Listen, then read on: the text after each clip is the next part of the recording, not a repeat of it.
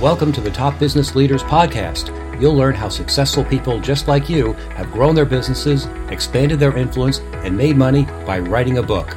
On each episode, you'll learn the inside secrets to help you create a book that can serve as a powerful marketing tool to skyrocket your business. I'm your host, Dan Janal.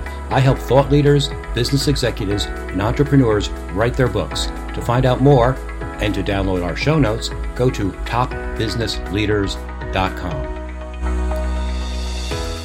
I'm delighted to welcome our guest today, Stephanie Chandler, the president and head of the Nonfiction Authors Association. Welcome. Hey, Dan, thanks so much for the invitation. Oh, I'm so delighted you could be here today. Why don't you tell us a little bit about your story and maybe segue into what the association does? Oh, my goodness. Well, I am a Silicon Valley refugee. I left my soul-sucking career back in 2003. I opened a 2,800 square foot bookstore in Sacramento where I live and thought I was going to write novels in the back office. And turned out I was a terrible novelist, and owning a retail store was a great training ground for learning all things business and marketing. And meanwhile, my Silicon Valley friends were trekking up to Sacramento to see what I had done. They couldn't believe that I had left a six-figure job to sell $4 paperbacks. And I was really inspired by them. And it actually led to writing my first book, which was a business startup guide. And it launched a whole new career I hadn't expected. I started getting invitations to speak and consult, and that ultimately morphed into starting a publishing business. Meanwhile, by the way, I was writing books for traditional presses, and I was publishing other people's books. I sold the bookstore, and I got turned off by traditional publishing. So I brought my own books back in-house under our Authority Publishing brand. And I was out speaking at writers' conferences and noticing that nonfiction writers were, really greatly ignored at those events. All the fiction writers were getting all the love and attention there. So back in 2010, I launched a nonfiction writers conference completely online. I had no idea if anyone would come to it. Dan Poynter was our opening keynote speaker. I loved him and miss him greatly. And people came and they loved it. So each year we had this online conference, and people would say afterward, how do we keep in touch when it's over? There really was no community for nonfiction authors. So that led to the launch of the Nonfiction Authors Association in 2013. And, that association has grown beyond any of my wildest dreams. We've got over 14,000 in our tribe. We've got local chapters happening across the U.S. We've got a chapter in the U.K.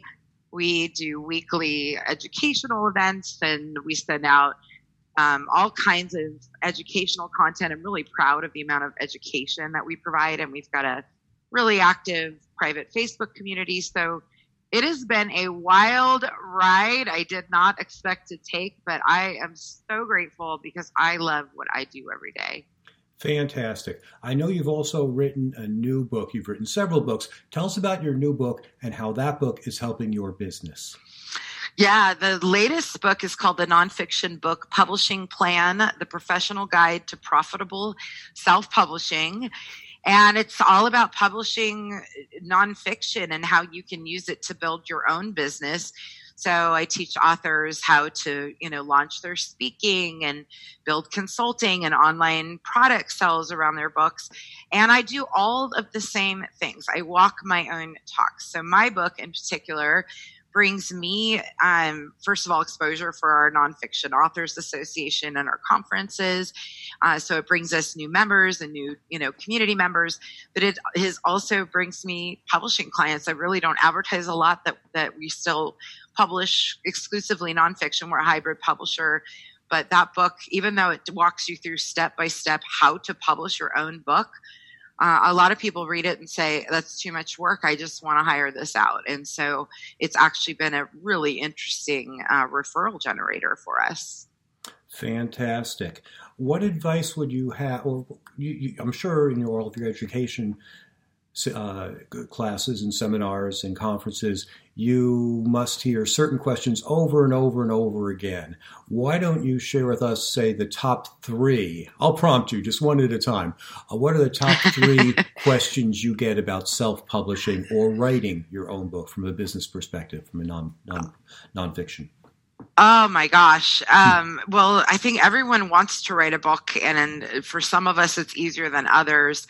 I would say common questions are, how do I do it myself? And I guess a big warning there would be beware of doing it all yourself. I really am a big believer that you have to hire professionals. You need professional editing.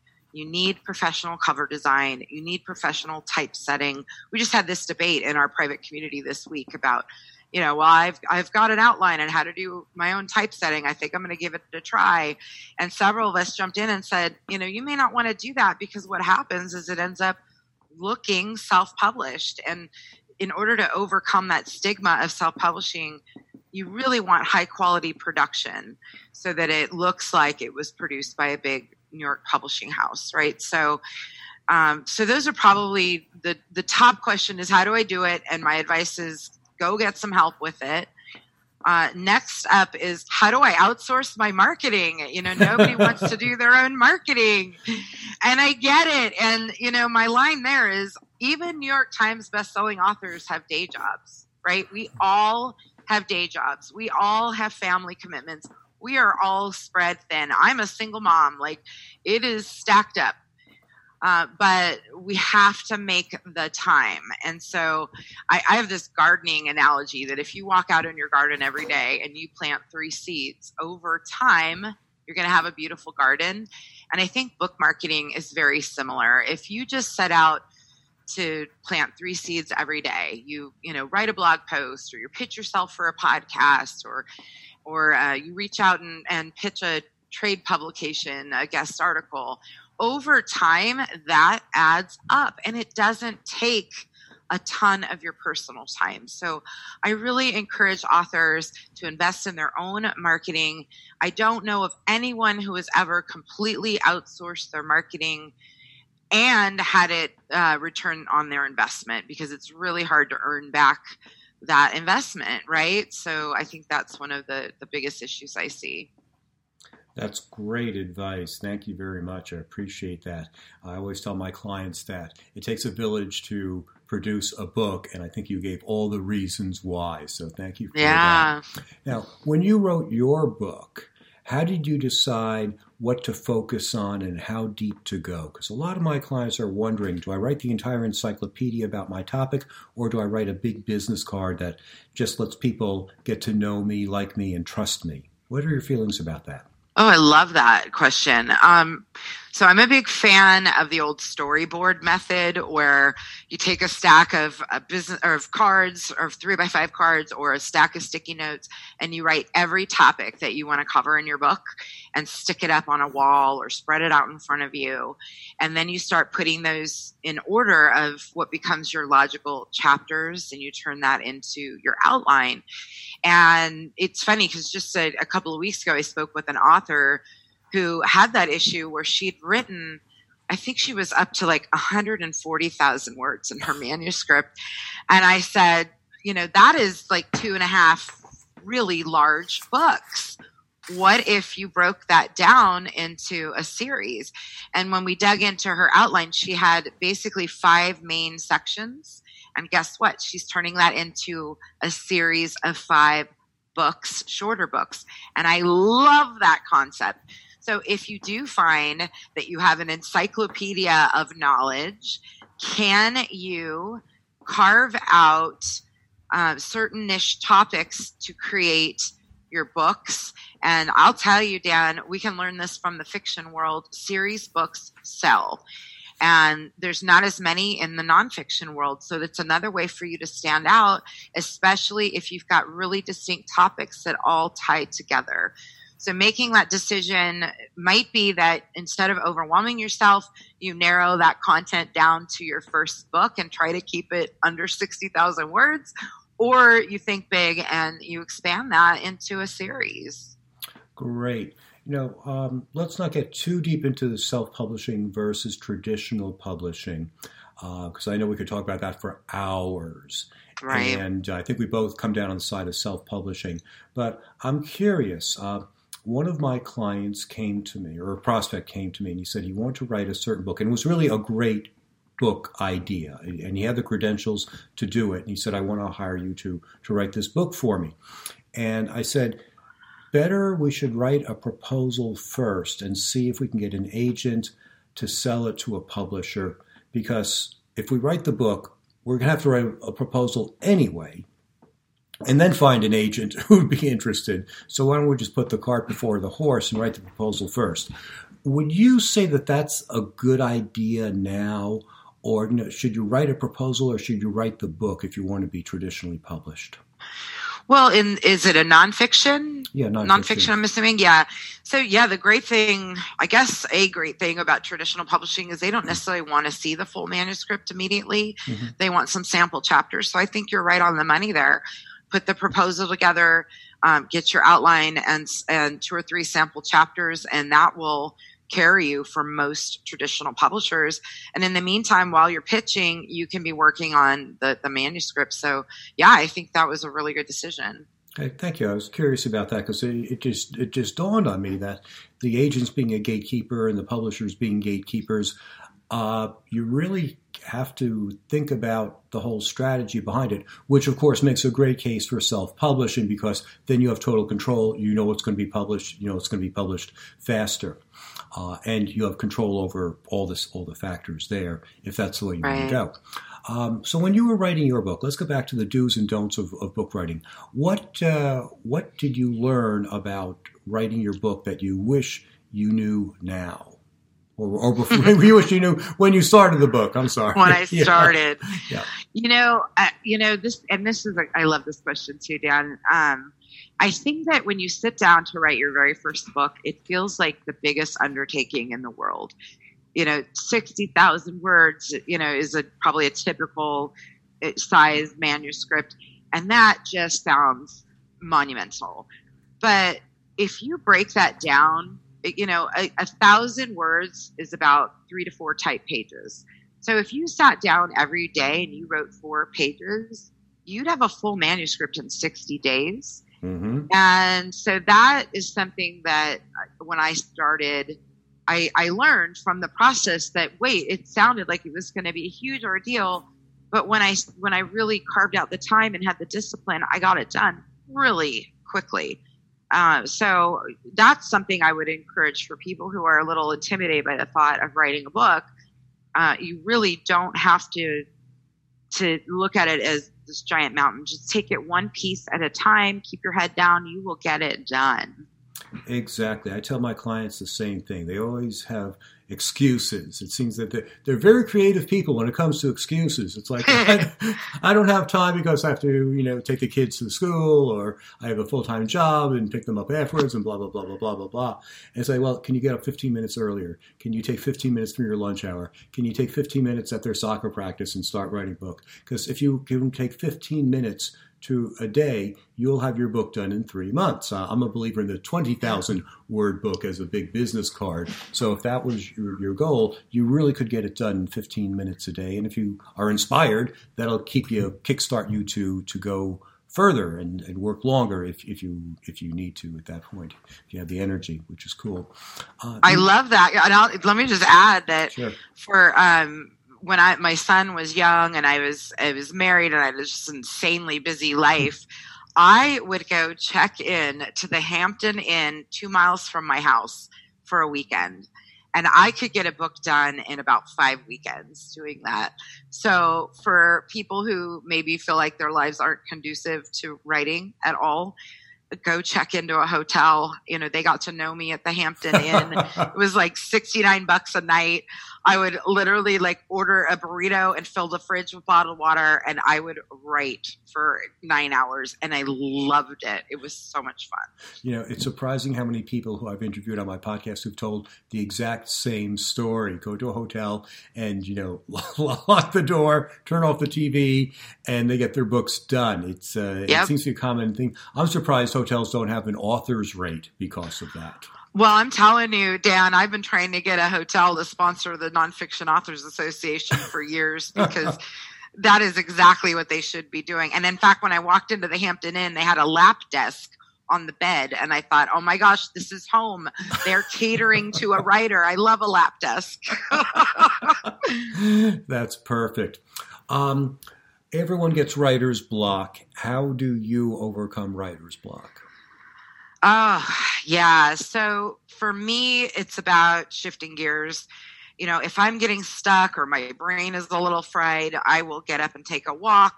In fact, this happened to me yesterday. I was really struggling, kind of reworking some copy. And so I got up and I realized I hadn't had anything to eat for like 4 hours. So I made a protein shake. I took a 15-minute walk around the block. And when I sat back down, it was like I was ready to rock. So I think a lot of times it's just a matter of step away, shift gears for a minute, and come back to it. That's great advice. When I work with my clients, the first thing we do, well, we work on the executive summary so they know exactly what the book is about. And then we work on their avatar so they know exactly who they're writing for. And then we do a deep dive into their outline. So chapter by chapter, subpoint by subpoint. And when we're done with that process, they know exactly what to do. There's a roadmap that they can follow. And if they have a lot of energy one day, they can tackle something difficult. And if they have low energy one day, they can tackle something easy. And I found that helps a lot of my clients get over the process. You know, you mentioned something just a moment ago about getting your thoughts in order. I'm wondering, did you work with a developmental editor as part of your process, or did you have enough confidence in yourself that first draft is good enough and I'm ready to run? Yeah, I am very fortunate that writing comes easily for me. It flows. I write very fast. And I'm pretty logical. So like you, I always start with an outline. Mm-hmm. Sometimes I jump around and like based on the energy level and what my interest is for that day. But I did not use a developmental editor because I am fairly confident in the content itself, mm-hmm. but I absolutely work with copy editors and proofreaders. In fact, the Nonfiction book publishing plan went through 4 rounds of editing. Wow. And you know, I am such a believer in hire professionals. None of us can read our own work and catch every single error. And so you've got to hire professionals who look for misplaced commas and repeats of something that you've already mentioned and things like that. So I am a big believer in a lot of editing. I couldn't agree with you more. I ghost wrote a book for a client and I read the book, found some typos, used Pro Writing Aid, used Grammarly, found more typos, cleaned it up. My wife proofread it. She cleaned it up. My client read it. His wife read it. We thought we were good to go. We actually sent it to one proofreader, and she found more errors, and that was fine. And then we thought, okay, now we've got them all. We've had 6 people read this. We're good. Well, we hired a person to do the audio version of the book.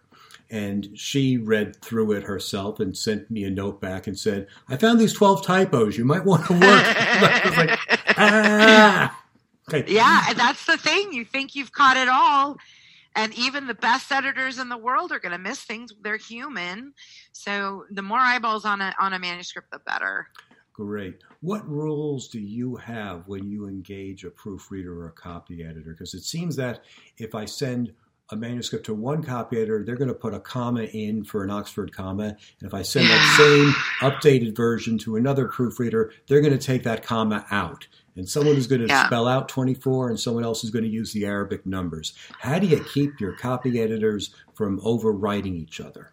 Well, I ask if they follow the Chicago Manual style. Mm-hmm. That to me is very important. That does require an Oxford comma. I love an Oxford comma. So all of our books include Oxford commas. But I think that's a really important one, that they're following the Chicago Manual style, and that eliminates a lot of those issues. Mm-hmm. Great. As we're wrapping up here, what other words of advice do you have for business professionals who are thinking about writing their book but just can't get started? Oh my gosh. The motivation to write your book should be much higher because it truly can be a career game changer. You know, you said, Dan, use your book as a business card. I've worked with authors, financial advisors, who they don't care how many copies they sell.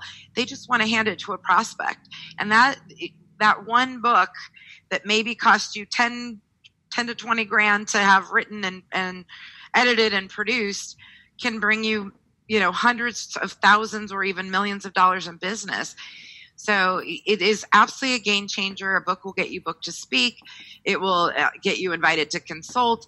It will change your life if you do it the right way. And I love it when authors work with a professional coach like you, because you help guide them and avoid a lot of the mistakes that new authors make. So I'm such an advocate. It really will change your life. Make the time. You will not regret it.